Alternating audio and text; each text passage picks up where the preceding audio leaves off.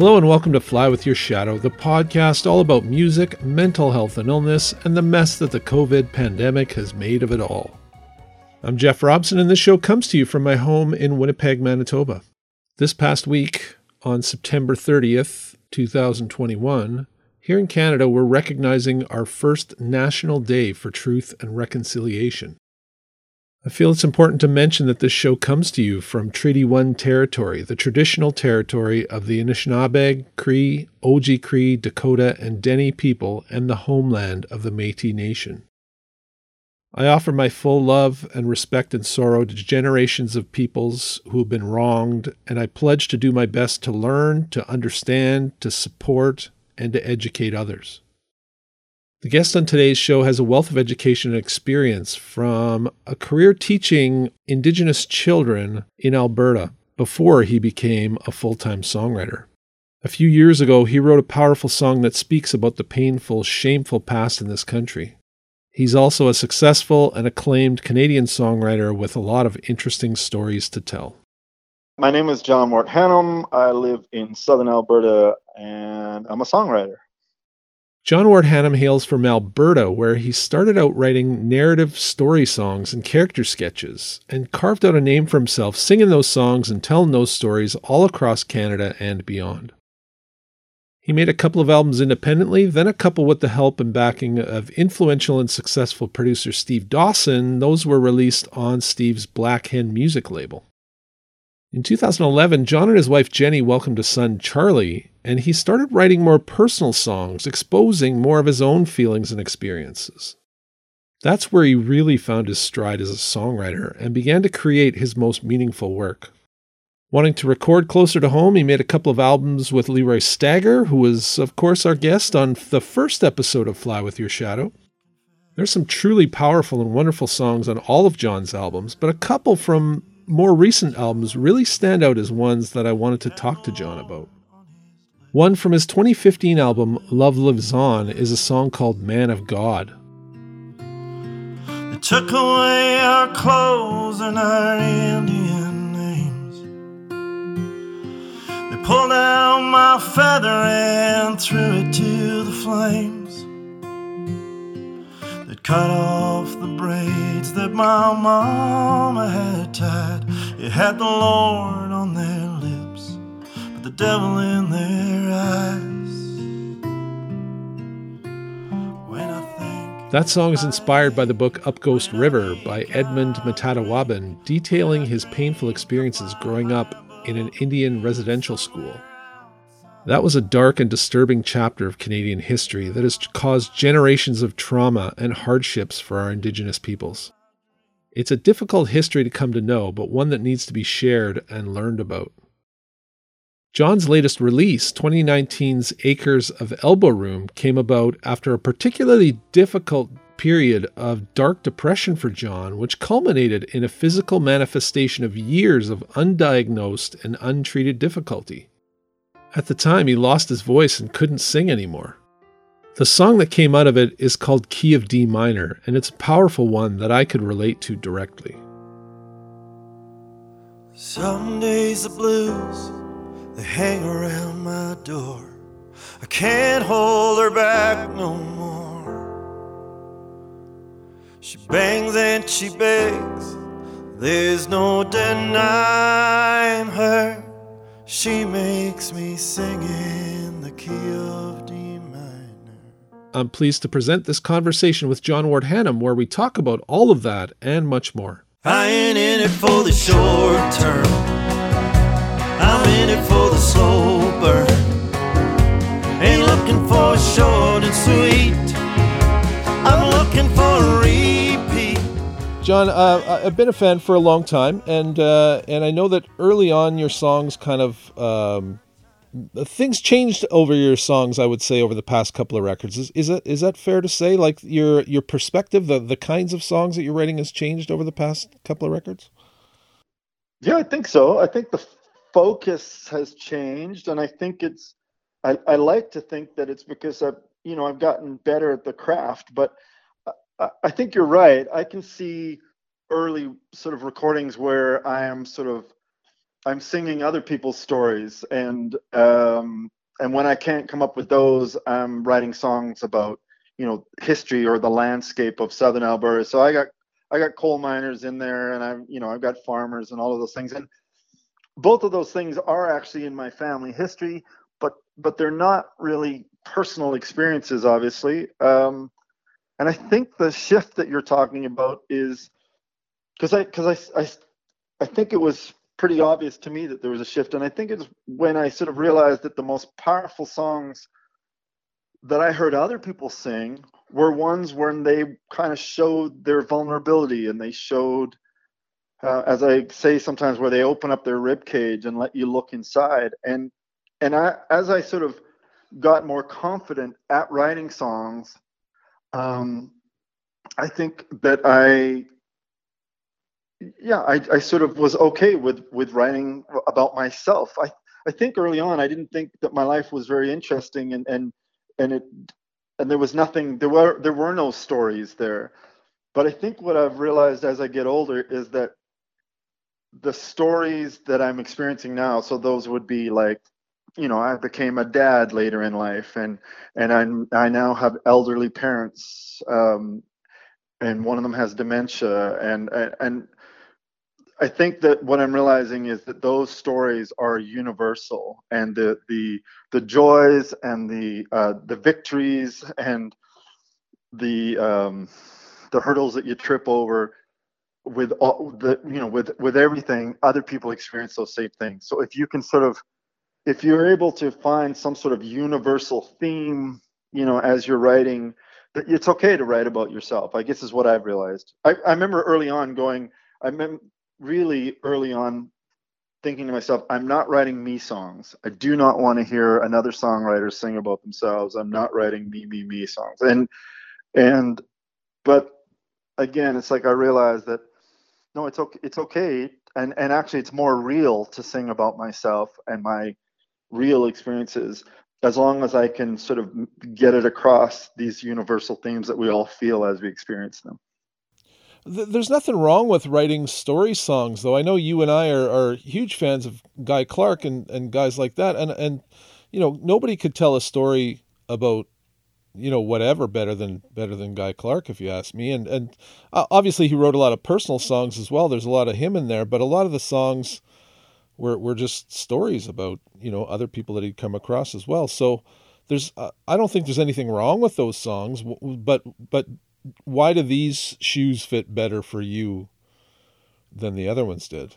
Yeah, I don't know. I mean, I feel like I still write those. Like there's a song on the new album called Twilight Diner, and it's not really one particular, narrative of one event or one person. But when I was touring a lot, say 10 years ago, I used to love being in New York State because they had all those diners, like on the middle of the highway, in the middle of nowhere. There'd be this 24-hour diner that looked like one of those aluminum trailers. And, you'd at 3 o'clock in the morning, you'd see just some really unique characters. So I'm still drawing from that type of stuff, and I'm creating maybe a narrative around it and stories. I still like those songs a lot. I just feel like there's songs to be tapped out of the personal experience, and I know when I'm writing them, but sometimes the hair turns up on the back of my neck, and I kind of feel like, yeah, you're onto something here, so don't let it go. I know early on I would start writing a song sometimes, and I would sort of clue in after, say, the first few lines. I'd go, oh, like Guy Clark wouldn't write a song like this, and I'd crumple it up and I'd throw it out because I wanted to write songs like my songwriting heroes. And now I kind of feel like I'm not writing Guy Clark songs, and I would never, be able to. But I'm writing John Wart Hannam songs, and they sound good to me because they're real. They come from the heart, and they come from real experience. So obviously early on you must have had some confidence and you felt good about your songs, but you feel that much stronger about these ones now? Like, do you feel like you're the writer that you really wanted to be early on? Or are you still working towards it? I think I'm getting there. You know, I every time I put out a record, I would like to think that this set of songs is better than the last set of songs, and so forth, and I hope that I continue to, you know, sort of grow. I know my personality, and that's if I don't continue to grow, I'll get bored of it and I'll give it up. That's kind of what I do. You know, in the past, it's like I get really heavy into something, and then once I've sort of sucked all the life out of it and can't get anything more out of it and can't improve, I kind of go, oh, okay, and then move on to something else. But yeah, I hope I hope I continue to get better. And I always say, I hope I'm lying on my deathbed one day and I go, yeah, I think I wrote, you know, a handful of songs I'm really proud of. You know, I hope that is a goal. I hope it happens. Don't you have a handful now that you're proud of that you think are pretty good, or or no? I have a couple that I like, but you know, I got lots that I cringe at when I hear them back The now. best of John Ward Hannam's going to be a short record. Is that what you're saying? Yeah, yeah, exactly. Yeah, and the greatest hits, yeah, well, there will be no greatest hits because there's never been any. But yeah, I don't, you know, I mean, I guess it would be like anybody who does something, you know, or is passionate about something. If they look at what they were producing 20 years ago, they might cringe and go, "Oh boy, I can't believe I did that way," or "I can't believe I let that slide." You know, same thing. I think it's kind of natural to be kind of embarrassed by the stuff that you used to do, though. Like I always hear songwriters feeling like kind of embarrassed by their early work and feeling like, oh, nobody should ever hear that or whatever. But I'm embarrassed of the stuff that I did 20 years ago. I hope I'm better now, but that doesn't mean that you know, there's no value in that old stuff. But yeah, I certainly There's hope I'm doing also better now. there's also a beauty though in that first stuff where you don't know. You know, I don't tell many people this, and I probably shouldn't say this on the radio, but I remember listening back to, you know, at the recording studio, listening back to the first record I made. I remember thinking to myself, this is probably the best record that's ever been made. You know, like, you know, I really thought like I had nailed it. And I listen to those songs now and I'm like, oh God, I hope those songs don't ever get played. But there was a beauty in the innocence and of knowing, you know, or thinking that I was, you know, doing something special. And I'm not saying I'm not proud of those first songs that I did, because obviously, you know, those were I was building a foundation there that I was hoping to build off in, you know, with each album as they came. But yeah, you know, they're a bit cringy sometimes, and I even specific words, like I think to myself, I would never use that word in a song ever again. You know, why would, or I would never use it now. Why did I think it was okay then? That kind of stuff. Well, speaking of the best of John Ward Hannam, you kind of forced yourself to do that this summer. You did your herd immunity, where you went back through all of your records and picked some songs. Well, I guess you sort of had your audience pick some songs, right? Did that force you to kind of go back and listen to these records again, or are you the kind of person who's listening to them anyway? Like have you listened to these records in a long time? I have not listened to them in a long time, and usually, you know, I listen to a record a couple times when we make it, and you know, I listen to it when it gets mixed, and then I listen to it when it gets mastered, and then after that I usually don't listen to my music. And but yeah, it was, you know, it was a fun sort of experiment. I enjoyed looking back into the songs, and it was nice to, you know, part of me was like, oh my God, I don't want to tell people to, you know, tell me what their favorite songs are, because they might go, like, nobody might respond. Like, people might go, I don't even know who you are. What are you talking about? My favorite songs of yours. But actually, you know, people were very sweet, and people did respond and send me lots of emails and, you know, posts on Facebook and stuff like that. And it was, yeah, it was enjoyable. And I actually felt like, you know, it's so hard to connect over Zoom and live streaming and stuff like that. And it felt like, oh, okay, this is one way where I kind of, in a roundabout way, I am connecting with the listeners, and because they have input into what I'm doing. Now, I know from having watched those live streams of yours, you were kind of surprised by some of the choices, right? Like you didn't expect people to like certain songs as much as they did. Is that right? Yeah, I was surprised. I mean, the whole thing surprised me. I'm surprised that people watched. Period. I'm surprised that they wrote in their what they thought were their favorite songs. Yeah, some of the choices were not choices that I would have picked. But yeah, I mean, as I said, it was fun to do for sure. You must learn something about the impact of your work when people tell you why a certain song means so much, or tell you these stories, right?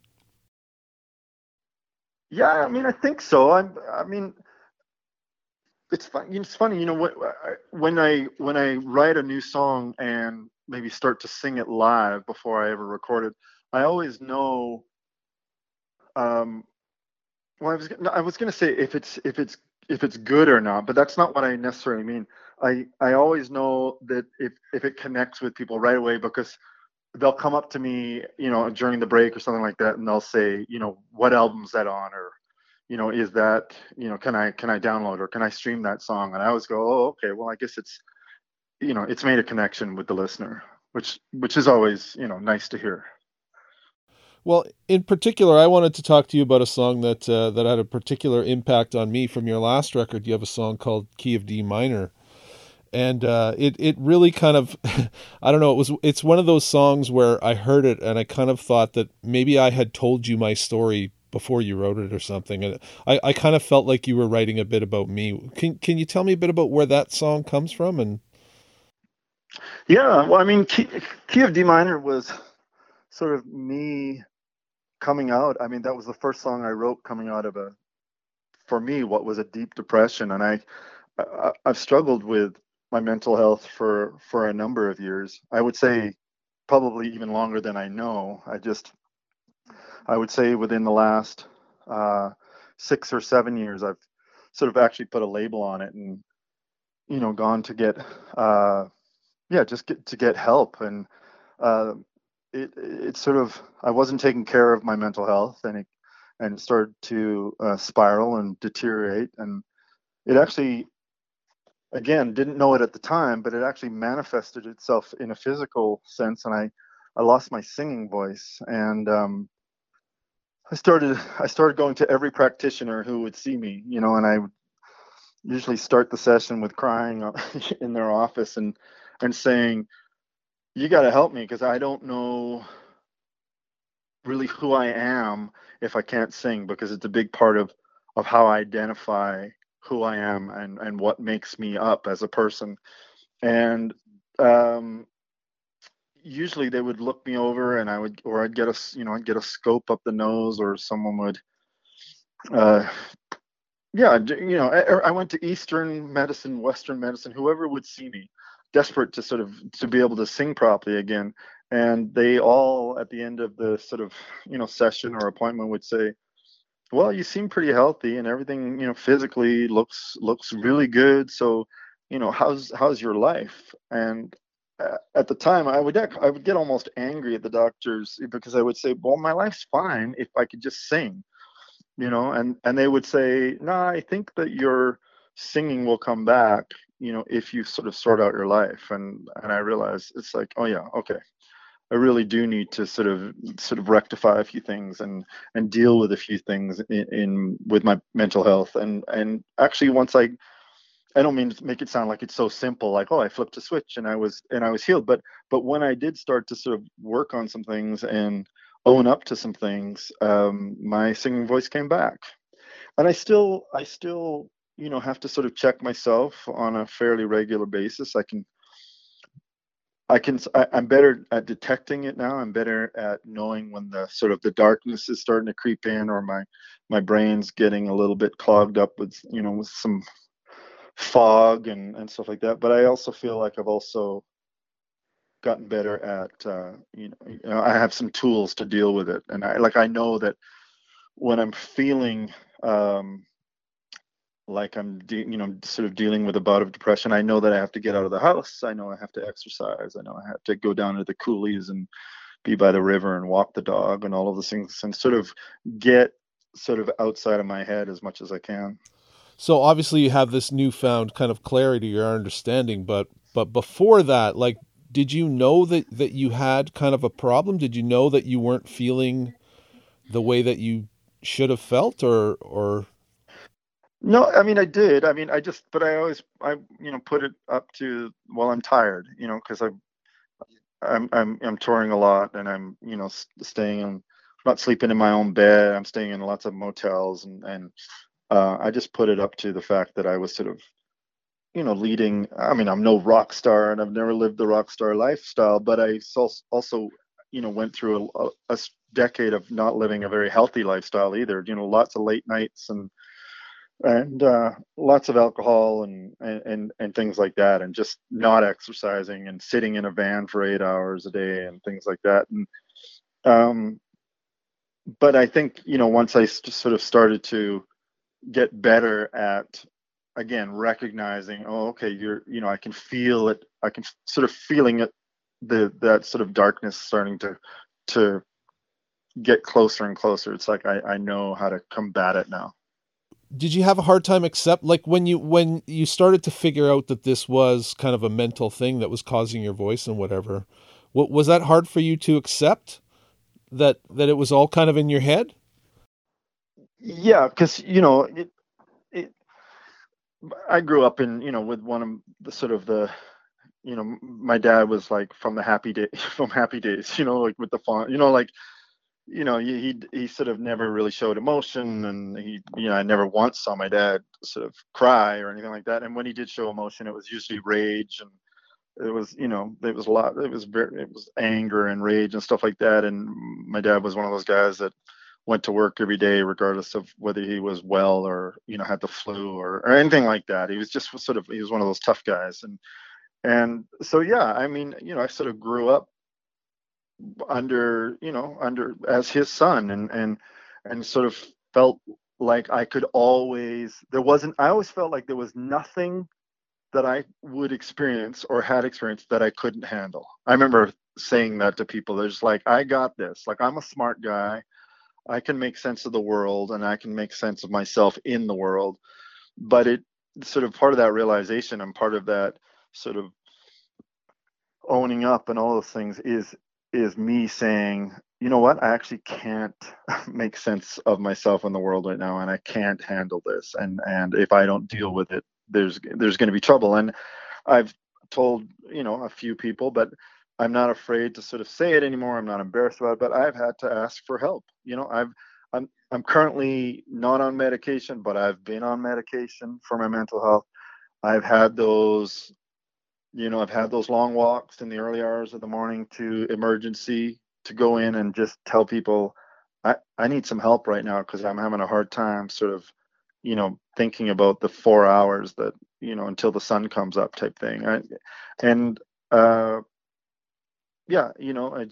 think there's that, just being honest with yourself is really important. And that's what I've tried to do, is just sort of just be more vocal about it too, and also just let people know, like, if I'm really struggling, I tell my wife now. I just tell her I'm really struggling over this last sort of 3 or 4 days, and just bear with me. I'm working through it, and I've got my as I said, my tools, and I know I should go for a run and stuff like that, and I do those things, and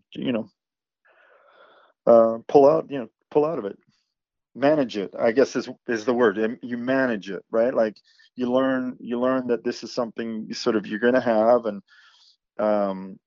it's not like I walk around mopey all the time or I'm sad, but I definitely know that it's part of my makeup, and it's if I need to be on medicine, I have no problem going on medicine or anything like that. Yeah. How much of this is sort of this growth and this wanting to get better is tied to you being a parent? Because I know that your son is a huge part of your world, and if you're like me, a lot of this clarity and growth and wanting to get better comes from being a parent. Yeah, absolutely. I mean, part of I think the first time I really experienced a heavy downward spiral was because I was a parent, and it was everything from, well, how am I going to live my lifestyle? How am I going to continue to be me, and play music and all of these things if I'm supposed to, be a parent, I'm supposed to be a dad. And then the flip side of that is, this sort of drive for me to want to continue to be on the road and make music, and not wanting to give up anything, and not wanting anything in the way of me trying to achieve those goals. But then the flip side was me also not wanting to be gone all the time. Like, I wanted to be home. I wanted to see my son, and I wanted to be a dad and all of those things. And so I often used to think to myself, God, I wish there were two of me. I wish there was one that was out on the road, and I wish the other one was, the dad at the home. And I think a big part of me sort of maturing and coming to some sort of middle ground with my mental health as well is finding balance. You hear that a lot, like, you got to have balance in life. And me realizing, okay, how do I continue to make music and feel like I'm being creative, but also, go pick up, I got to be somewhere at 3:30 regardless. Every day, Monday to Thursday, I've got to be at the school to pick up my son at 3:30. And I've got responsibilities to him and responsibilities to my wife. And so it's finding that balance, and I feel like I get closer and closer to that all the time as I get older. The other big topic that I like to talk about on this show is kind of the impact of this pandemic on musicians and the industry. But I guess it forced you to kind of confront some of these things, right? Like, all of a sudden you can't be out on the road, so you get to spend time with your family, but how much of that is also you feeling like you've lost the ability to go out and share these songs with people? Like were you okay with being stuck at home for a while, or did you feel that longing as well?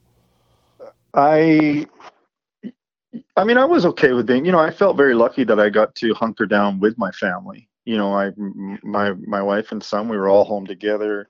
That felt good. I know that there were lots of people who couldn't, hunker down with their support system and with people, that they loved and were loved by. And so I felt very lucky with that.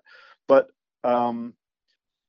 I know for the first little while, it kind of felt good. I was like, oh, I guess this is what retirement feels like. Like, this feels okay, not to be, sort of racing to here or there, or, trying to check into a motel at 1 o'clock in the morning, all of those kind of things. But then it did start to wear on me after a while. I missed pulling my guitar out of the case. I missed playing songs, and I mean, this is a bit of a tangent, but when when March 2020 hit, I actually, in that first 8 weeks to 12 weeks, I wrote half of the new album. I was very creative, and I was feeling like, oh, okay, this feels like old times. And part of it was probably the fact that I had time. I now had time to sort of focus again on sort of songs and fine tuning songs and editing and all that stuff. But once that sort of was done, after a while, it sort of dried up, and I haven't written a single word for since probably about August of 2020. Not nothing. I feel like the well is dried up. It'll come back. I know it will. I've gone through other periods where I haven't sort of written much or even anything at all. But that was the other reason for me to make a record during the pandemic. I was like, okay, you're not writing songs, you're not touring. Let's take what you do have and let's make a recording.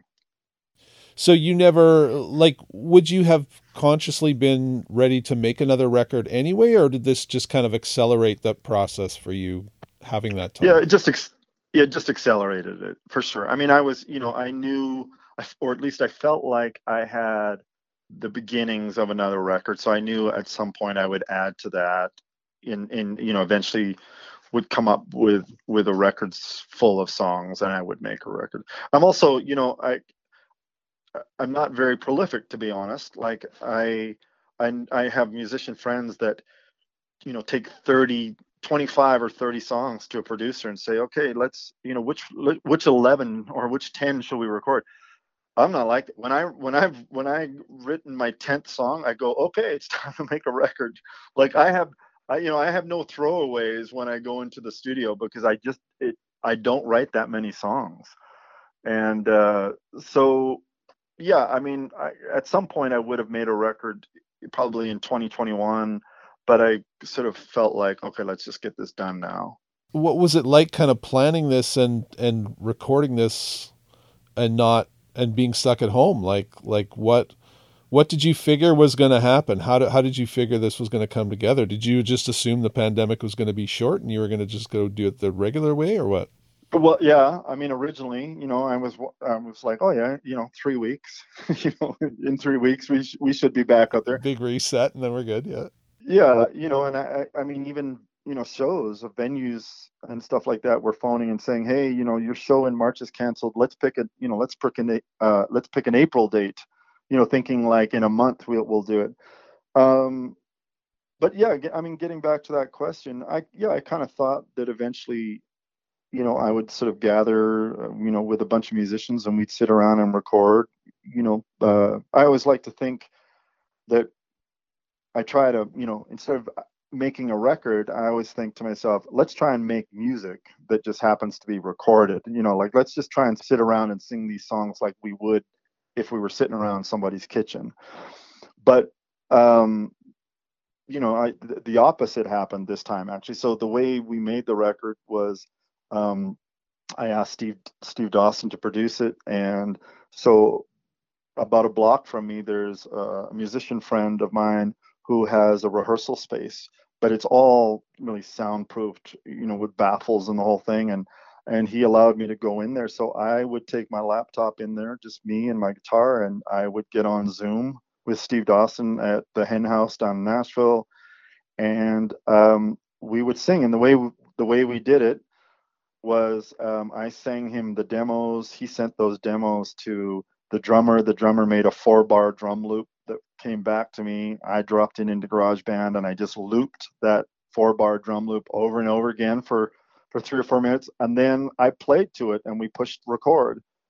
And then Steve took that, and the drummer was in Toronto, the bass player was in Vancouver, and we layered it, layer upon layer, which I've never experienced that before. We've always, sometimes I've been isolated in a booth, but the band has always been together. We're making music at the same time. This felt very foreign. I actually don't want to make a record like that ever again unless I unless I have to.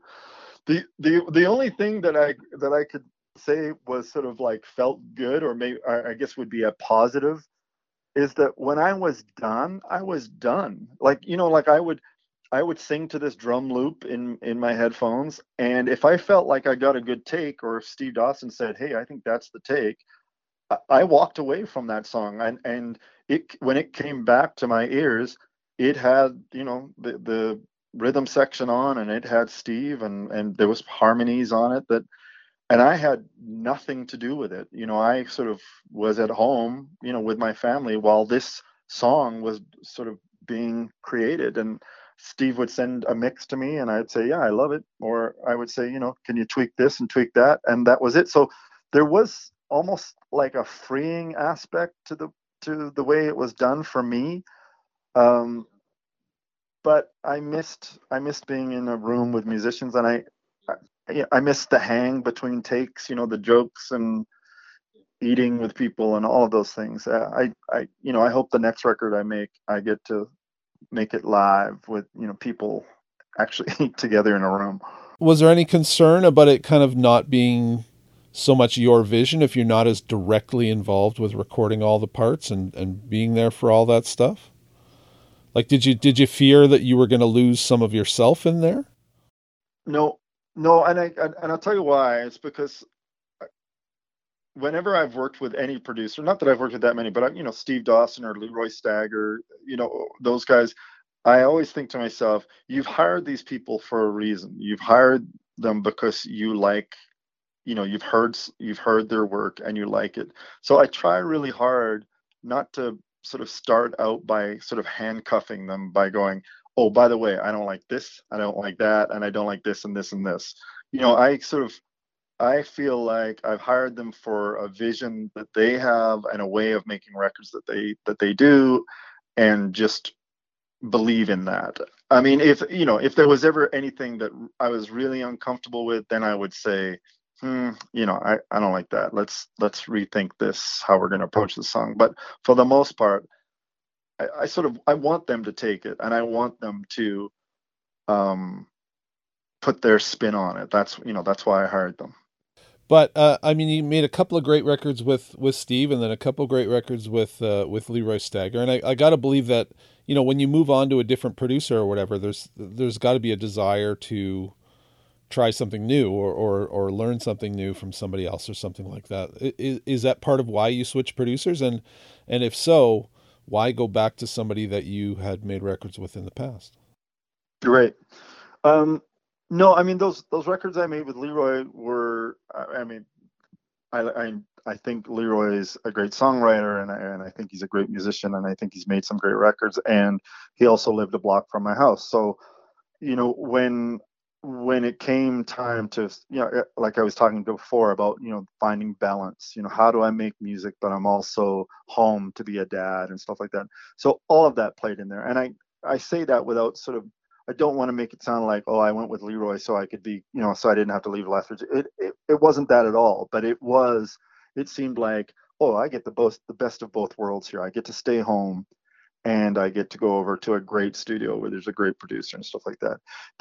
Going back to Steve, was more about me having such a great experience with Steve, and I love the treatment that Steve put on the two previous records that I made with him, and really was like, yeah, I'd like to see what Steve can do, or what he would like to do with these new songs, because I felt like I'd grown a lot, since, I mean, the last record I made with Steve would have been Queen's Hotel, and that was, I think that was 2009. So I felt like I'd grown a lot in a decade. I felt like Steve had grown a lot in a decade of playing music, and him making records and mixing and all of those things. And so I felt like, yeah, let's see what we can both do together. And ultimately, like, the record is done, right? Like it's coming out right away, isn't it? Yeah, it's coming out like in a couple of weeks. It's done. Yeah. And I'm thrilled with it. I really am. I think that I'm happy with the songs, and I feel like the playing on it. Everybody did such an incredible job. Yeah, I'm thrilled with it. Now, I just wanted to go back a little bit to the pandemic. Obviously, being the musician on the level that you are, live performance is where you make your income, right? Like that's how you feed your kids. So, so all of a sudden, not having gigs for a year and a half, what's that like? Yeah, no, it was. I mean, that part was tough. Again, it was. I sure enjoyed hunkering down with my family, but I went, like many other people, I went on to the CERB, and that sort of gave us enough to pay the mortgage and things like that. But yeah, I mean, financially, it was a hit, and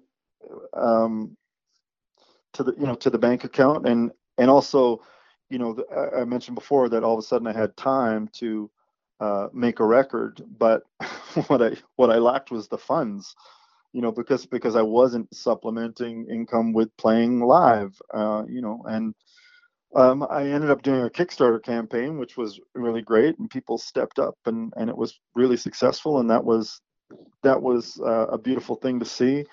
But yeah, I certainly, but even that, I mean, I feel like if I was, I don't think anybody, well, some people I guess do, but I never entered music to sort of I never thought about it as a source of income. I was like never, like I always thought, I want to make music because I like to make music. I like to write songs, and I like to sing. The fact that I make a bit of income from it seems like icing on the cake type thing. So I feel like, if like people who think, oh yeah, I'm going to be a singer so that I can make lots of money, I kind of feel like, oh boy, like, the chances of making it. But I got a surprise for you. Yeah. Yeah, I just feel like, yeah, that's possible. And I've been able over the last 20 years to, um, pay my bills and things like that. But, there's no delusion here that I'm raking in the bucks. That's for sure. But during this downtime or not knowing when this thing was going to end, was there ever a time where you're like, well, I guess you should go back to teaching or do something else? Was there any doubt in your mind that you would just go right back to it? I'm not crazy. No, what's really funny is I actually, about 2 weeks before school this year, I got a call from the high school that I used to teach at, offering me a job. Yeah, and I I just said, so it's been 20 years since I left teaching, and funny enough, the job that they were offering me was the exact job that I left 20 years ago. I said to the principal, I said, "Have you been holding this for me like the whole time?" Like, but I really I actually really enjoyed my time teaching, but I just said to the principal, I'm not mentally or emotionally or even on any sort of organizational level prepared to step back into a teaching position after being gone for 20 years. I taught on the Blood Reserve, Blackfoot Reserve here in southern Alberta, and um, I've said this before, and it's true. If I was to ever go back to teaching, that's where I would want to go. I feel like that experience impacted my life on a bunch of levels, and I would step back onto the reserve in a second. I just feel like I'm not done yet. I just feel like I've got more to say in music, and there's some more songs in there, and yeah. But no, the thought of, oh boy, I better go back to teaching, never really occurred to me. Not because of the pandemic, and I got to be honest. I mean, it wasn't tons and tons of money, but I was so overwhelmed with the live stream. The tip jar. I set up, like many musicians, I set up a little tip jar on my website, and there were days where I would do a live stream, and then I would check my PayPal account, 3-4 days later, and I would be so surprised. Oh my God, like there's actual mortgage payments here. Like, people were so, just so giving. And I mean, there were times where I didn't have a live stream, and then I would get this little notification, that somebody had just put some money in my tip jar I guess for no reason, and I sure was grateful for those people that remembered, oh yeah, there's musicians in this world, or there's artists, or there's these people who aren't working, and yeah, it made me feel really, really good, to be honest. Being such a blue collar guy, though, was it hard for you to first of all ask people for money to make a record, and then open up this tip jar? Was there any kind of reluctance to do that? Any pride that you had to get over before you could accept that kind of generosity? Yeah, I don't like asking for money. I always feel like Nobody does. yeah, I mean, yeah, exactly. Nobody does. And I still like to think, I mentioned the Kickstarter campaign. I still like to think of that as, well, that's just pre-ordering. I sort of wrap my head around it that way. I go, well, really, they're just kind of pre-ordering the record, and then when I make it and manufacture it, I send them a copy. But yeah, I don't, again, it's the tip jar thing. I was a little hesitant, to set it up, but at the same time, I just, I remember doing a little live stream. The first one I actually did was for a music club in England, and the guy said to me, "Well, can you send me the link to your tip jar?" And I said, "I don't have one." And he said, "Oh, you got to have one." He said, everybody's got one, And I set it up that day, and type thing. Yeah, I don't know. As I was saying before, it's like, I was overwhelmed some days looking at the account that people were so giving during times where they were probably struggling as well. But I mean, there's got to be a lesson to be learned there as well, and in accepting that people love you enough and that they want to help you, right? Like there's no shame in that, in having people care enough about you that they want to support what you do. Absolutely. I mean, that goes down to, I used to have a really hard time just even accepting a compliment. I didn't know how to do it, and I'd get embarrassed and I'd blush, and you would make some self-deprecating comment about, just to sort of almost like throw it to the ground. It's like I didn't want to be, and I still struggle with that lots of days. I don't really know how to deal with even, I guess, and I put this in quotations, but fans. See, even the fact that I'm like, I have a hard time saying that I have fans, even though I know that I do, but I have a hard time sort of saying those words, because I guess I don't see myself as somebody who really would have fans, you know? But you are. I mean, that's what keeps you doing it, right? Like the people like what you do, and yeah, I mean, I think that, but and I don't think this is something I have to try at, but you gotta stay humble. I'm really weary at the people that think they're cool probably aren't cool, and the people that don't think they're cool probably are. And I think there's a lesson to be learned in that. It's like, just if take the compliment, sure, but to stay grounded. Again, I kind of want to bounce back a little bit to something that I've been thinking about here. As a teacher myself, I don't know why. I guess just my naivete or whatever. I would be kind of, I don't know if I'd have the confidence to go and teach on the reservation the way that you did, but it sounds like it was a really rewarding experience for you. So can you tell me a bit about why that meant so much to you, and why, like, do you think you got more out of it than you would have teaching in Lethbridge or Fort Macleod or wherever you were? Yeah, boy, there's lots to unravel there. So yeah, I definitely think I got more out of it than if I just taught, for a lack of a better term, at a well, I guess I'll just say an off-reserve school. But yeah,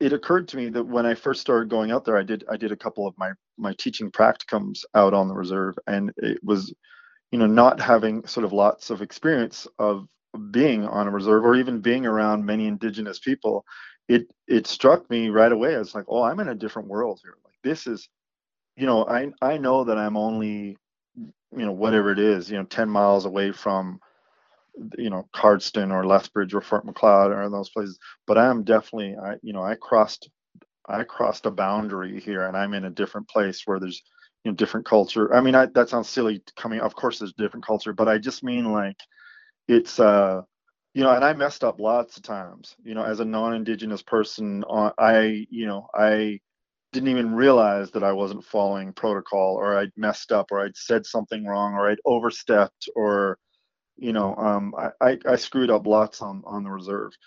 But I just, I kind of wanted just something different, and I ended up doing, I mean, the whole reason I'm in Southern Alberta to begin with was because I was in Calgary, and I ended up taking an option class at Mount Royal College, and it was called Contemporary Native Issues. And I loved the course a lot. I felt like I learned a lot. And one of the readings that we did in that class was written by Leroy Little Bear. And when I looked at the end of the article, it said Leroy Little Bear, University of Lethbridge. And I thought, oh, I should go check out that, what else Leroy teaches, and realize that there was a Native Studies program. I think it's called Indigenous Studies now, probably, but just packed up my stuff in Calgary and came to Lethbridge and finished a degree in Native American Studies. So I was excited about going out to the reserve, and had some great years out there. We're speaking the week of a new national holiday, kind of in an effort to sort of pay tribute to and recognize the sacrifices and difficulties that we've had with our Indigenous folks, and a lot of stuff that's been happening with on the reservation, the residential schools, and you have a super powerful song about that as well. I'm just wondering if you can talk at all about sort of your perspective on some of these things that are going on in that song, and sort of how that came to be. Well, again, it's like I've kind of learned, just from screwing up lots of times out on the reserve, that there's things that I sort of, I mean, I obviously have an opinion, but I can't talk about certain things because I don't know them, and I'm non-Indigenous. But I guess my overarching sort of thought right now is that this day, September 30th, this sort of day to recognize truth and reconciliation, is I feel like my job as a non-Indigenous person who has been made aware of things like just racist government policies like residential school and many others in the Indian Act. My job as a non-Indigenous person is to make sure that I correct those things with my son. I want to I want my son to know the truth. I don't want my son to open up his grade 6 social studies textbook and it starts with John A. Macdonald and what a hero he was getting the CPR.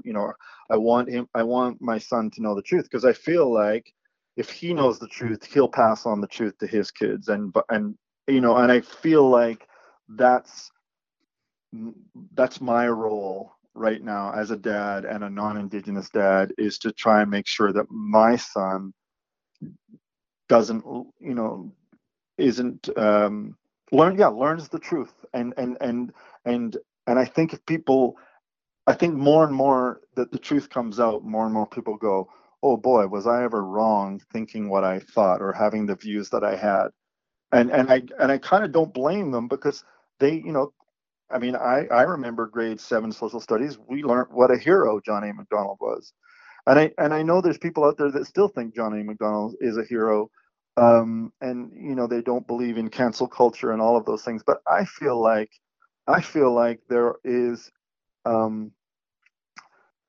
I just feel like that things need to be rectified, and I think part of my job is to help those around me, and especially my son, to know the truth. So I'm wondering a little bit about reaction to a song like "Man of God," and like sort of obviously some people would find it super helpful, but I imagine, especially being in the part of the world where you are, there might be some of that shut up and sing type mentality as well. Did you face any backlash for something like that, and for speaking out the way you did? Yeah, and I mean, again, I've thought about this a lot.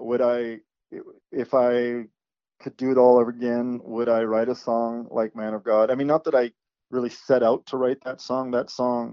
I read a book by Edmund Matatawaban called Up Ghost River, and that, along with other readings that I'd done through my degree and things like that, and just being out on the reserve, the small amount that I was, that song sort of, as other songwriters will tell you, some songs are they just pour out of you, and that one poured out of me. I didn't really sort of set out to say, hey, I'm going to write a song called "Man of God," but would I do it again? I'm not sure, because there was I got many emails, and those sometimes were from non-Indigenous people saying, thanks for writing that song. I see the issue differently. But I also got emails from I remember I got one from the son of a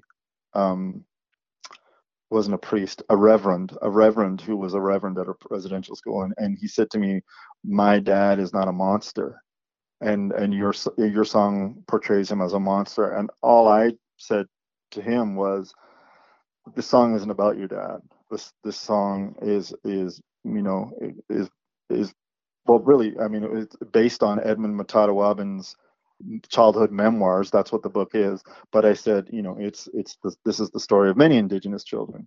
So there were emails like that, and then there were emails from Indigenous people saying, thank you, for caring. And then I also got emails from Indigenous people saying, you have no right to sing that song. That's not your place. And I find it offensive. Yeah. I mean, I got the whole gamut. So that's why I say, would I ever do that again? Would I write that song again? I don't know. I can't answer that question because, as I said, I didn't set out to write it. It's sort of, that song kind of just came like a big, thunderclap, and it was, all of a sudden it was down on paper. Was it worth it, I guess? I mean, would you do it again is different than, like, overall, do you feel glad that you did it though? Like, well, I don't even know if there's a point of looking back. I did, the song was written. I did record it. It's out there in the world.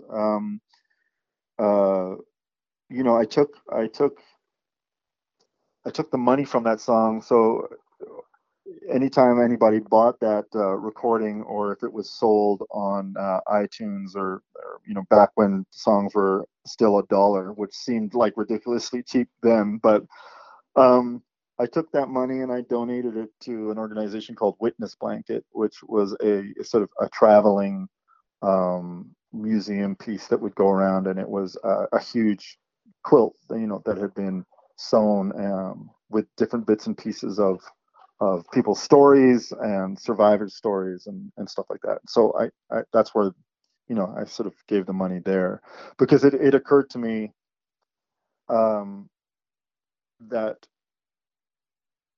here I am, I'm writing a song that could be, I guess, it just occurred to me that it's like, I didn't write this song to sort of sell records or make a buck. And not that I sell that many records, but just to make a buck. And I knew going into recording, it's like, okay, this money is going to get donated to some sort of organization.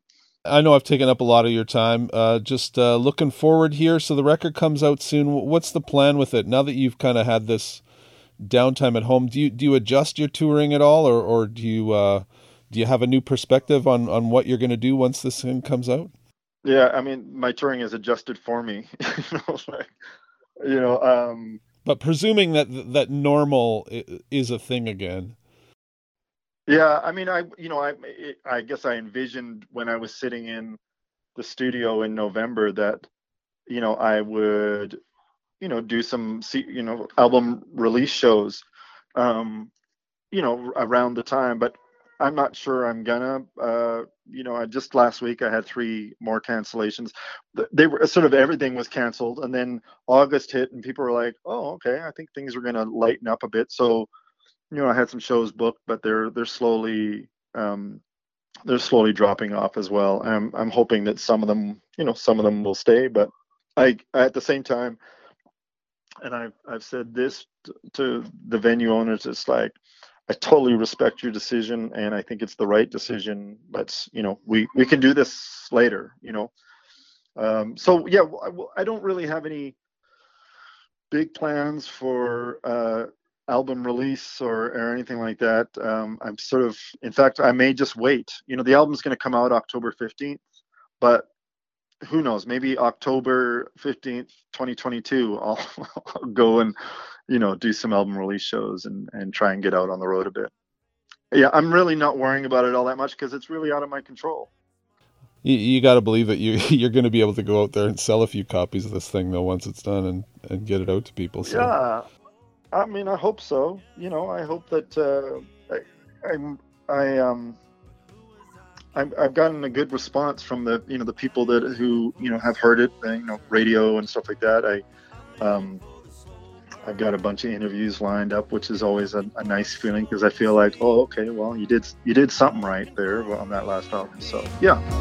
I ain't afraid of a tough grind, a rough patch and a hard time. You and me through it all, big and small. I'm in it for the long haul. In just a couple of weeks, on October 15th, John will release his new album, which is again produced by Steve Dawson, called Long Haul. You can order John's albums as well as a songbook, iron-on patches, and even amazing John Wart Hannam tea towels from his website, johnwarthannam.com. That's John, WORTHANNAM.com. I really hope you enjoyed this talk with John Wart Hannam. I know episodes of the show have been kind of sporadic lately, but I've already got a couple of other powerful episodes recorded that will be released in the weeks to come. If you don't want to miss out, make sure that you subscribe on your favorite streaming service or podcasting platform, and that you visit the show's website at flywithyourshadow.com.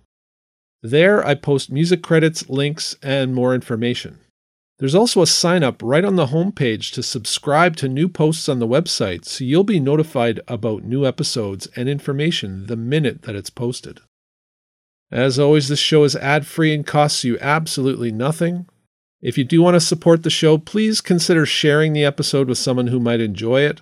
Your help spreading the word would mean a lot, and it would be greatly appreciated. You might also like my singer-songwriter radio show, Tell the Band to Go Home, which just celebrated its 19th anniversary on UMFM here in Winnipeg this week. I hope you'll check that out as I begin my 20th year of hosting that show. I'm Jeff Robson, and I thank you for listening. I hope you got something out of the show, and I hope you'll join me again on the next episode of Fly With Your Shadow.